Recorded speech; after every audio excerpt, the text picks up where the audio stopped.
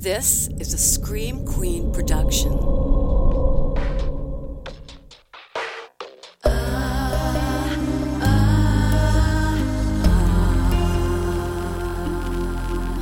I never will forget the tragic ending met the day your last sunset.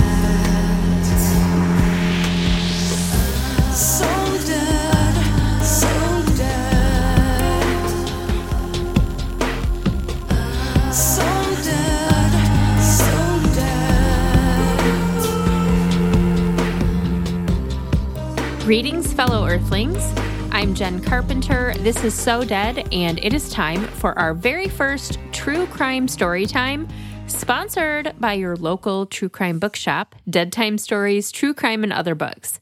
It doesn't really matter where you live. Dead Time Stories is probably your local true crime bookshop because there aren't many, if any, others around. And here's my plea to you before we get started here. If a visit to Dead Time Stories is not in the stars for you right now, you listen to this episode and you want to come in and get the book, but you can't make it to the store, please contact your local indie bookshop to see if they have the book in stock. Because even if they don't carry it, they can probably order it for you. And we always, always, always want to support our indie bookshops whenever we can. Okay, let's go. Today we're going to talk about The Case of the Murderous Dr. Cream by Dean Job, which is just one of the many books that you can find on the carefully curated shelves at Dead Time Stories. This one's fairly new. It just came out in July of 2021. It's available in both hardcover and paperback, although I love the hardcover's cover art. It's got this really cool Victorian feel to it, so 10 out of 10, recommend the hardcover.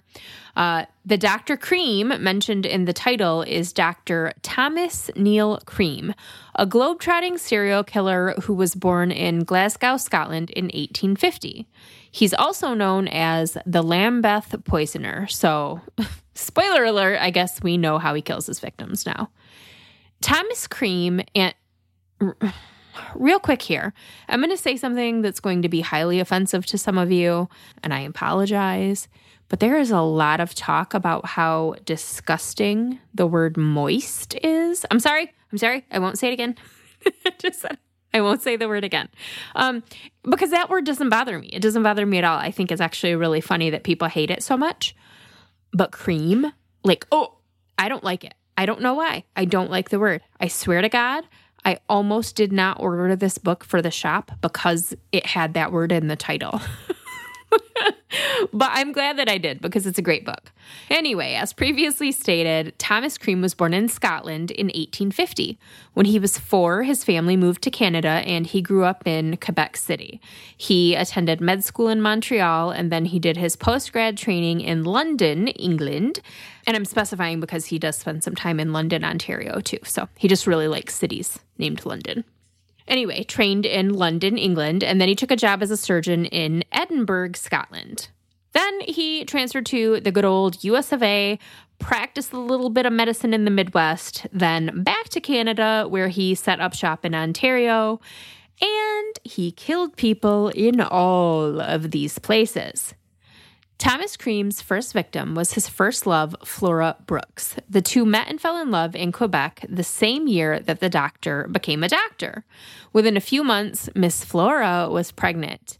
Thomas wasn't her husband, which was bad, but he was a doctor, which was good. So he was like, I got this. There's this procedure I can do. Nobody has to know. I got this. He did not have it, and Flora nearly died during the procedure. Tommy Boy tried to flee the country, but Flora's dad caught him, dragged him back to Quebec, kicking and screaming, and he forced him to marry Flora and make an honest woman out of her. And he did, but the day after the wedding, he left for post-grad school in London, England, and Flora never saw him again. She also never recovered from the botched procedure the bad doctor had performed, and she died shortly after her wedding in 1877. So not a murder, but still a victim. And what a shitty human, just right off the bat, all the way around. In 1878, the doctor was practicing medicine without a license in London, Ontario, this time. Everyone knew he was unlicensed, but nobody cared because the services they sought from him were not legal. So, apparently his reputation failed to precede him, and nobody knew that he'd killed his own wife and baby during a botched abortion already. In 1879, the body of a young pregnant girl was found in the privy behind his office. Side note, why don't we call them privies? Privy sounds so much less disgusting than porta-john or porta-potty. So I'm just going to start calling them privies now, and I don't care what people think about that. Okay, so body, young pregnant girl in the privy behind Dr. Cream's office. She had been murdered with a handkerchief soaked in chloroform. So I don't know if the chloroform poisoned her or if she was suffocated with it. It didn't specify. It just said that she was murdered with a chloroform soaked handkerchief. According to Dr. Cream, she had visited his office seeking an abortion. He refused to perform the procedure, instead suggesting that she just name some local wealthy businessman as the father of her baby, even though he wasn't. And the girl, Catherine Hutchinson Gardner, allegedly threatened to poison herself if Dr. Cream didn't perform the procedure. He was not swayed in the slightest by her threat, and he sent her on her way. And then a short time later, she was found dead in the privy. His theory was that she snuck around to the privy behind his office and did, in fact, poison herself to avoid the shame of being an unwed mother. Nobody believed that story, not Catherine's family, not the police. Everyone knew Dr. Cream had murdered her, but nobody did anything about it.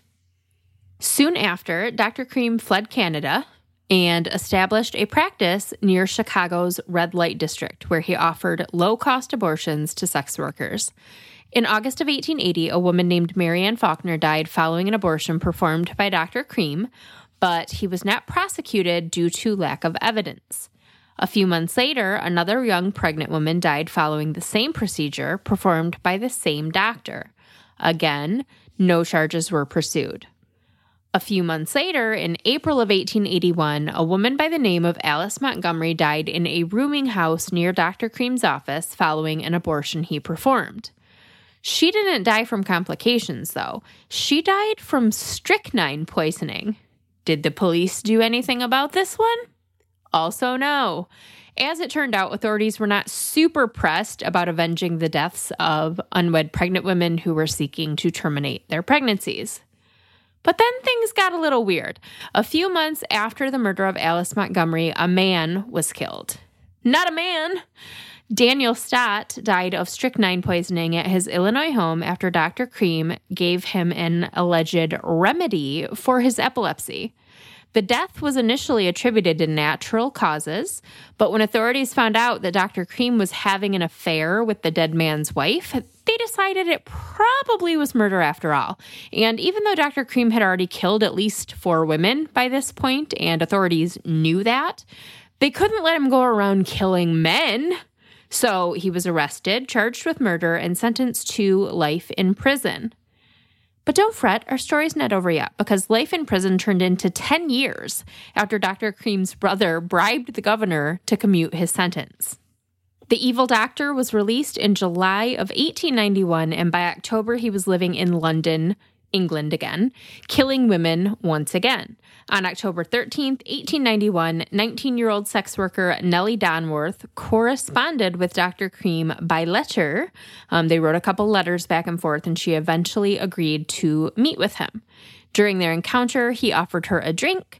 She drank from the bottle he gave her, went home, got deathly ill, literally deathly ill, and she died that night from strychnine poisoning.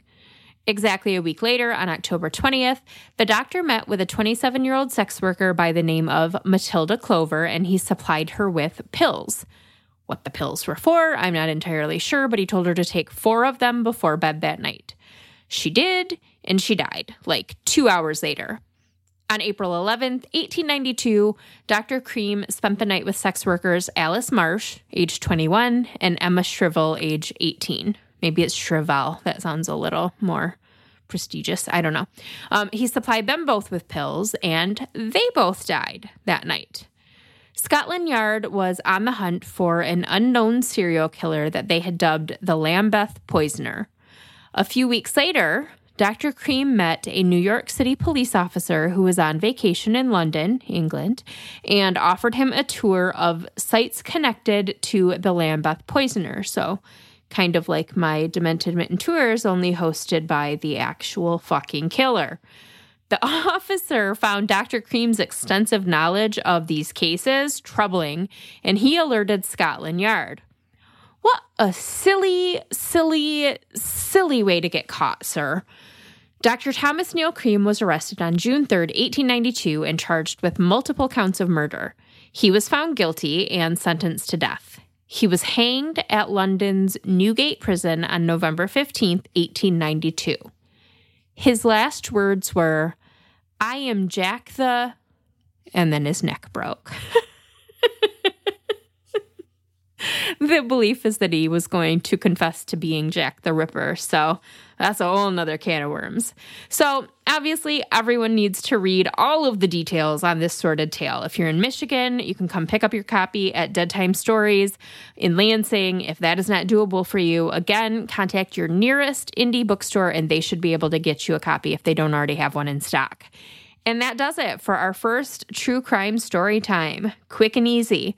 I will be back next week with an all-new episode of So Dead. Until then, keep shining, you magnificent what the fucks.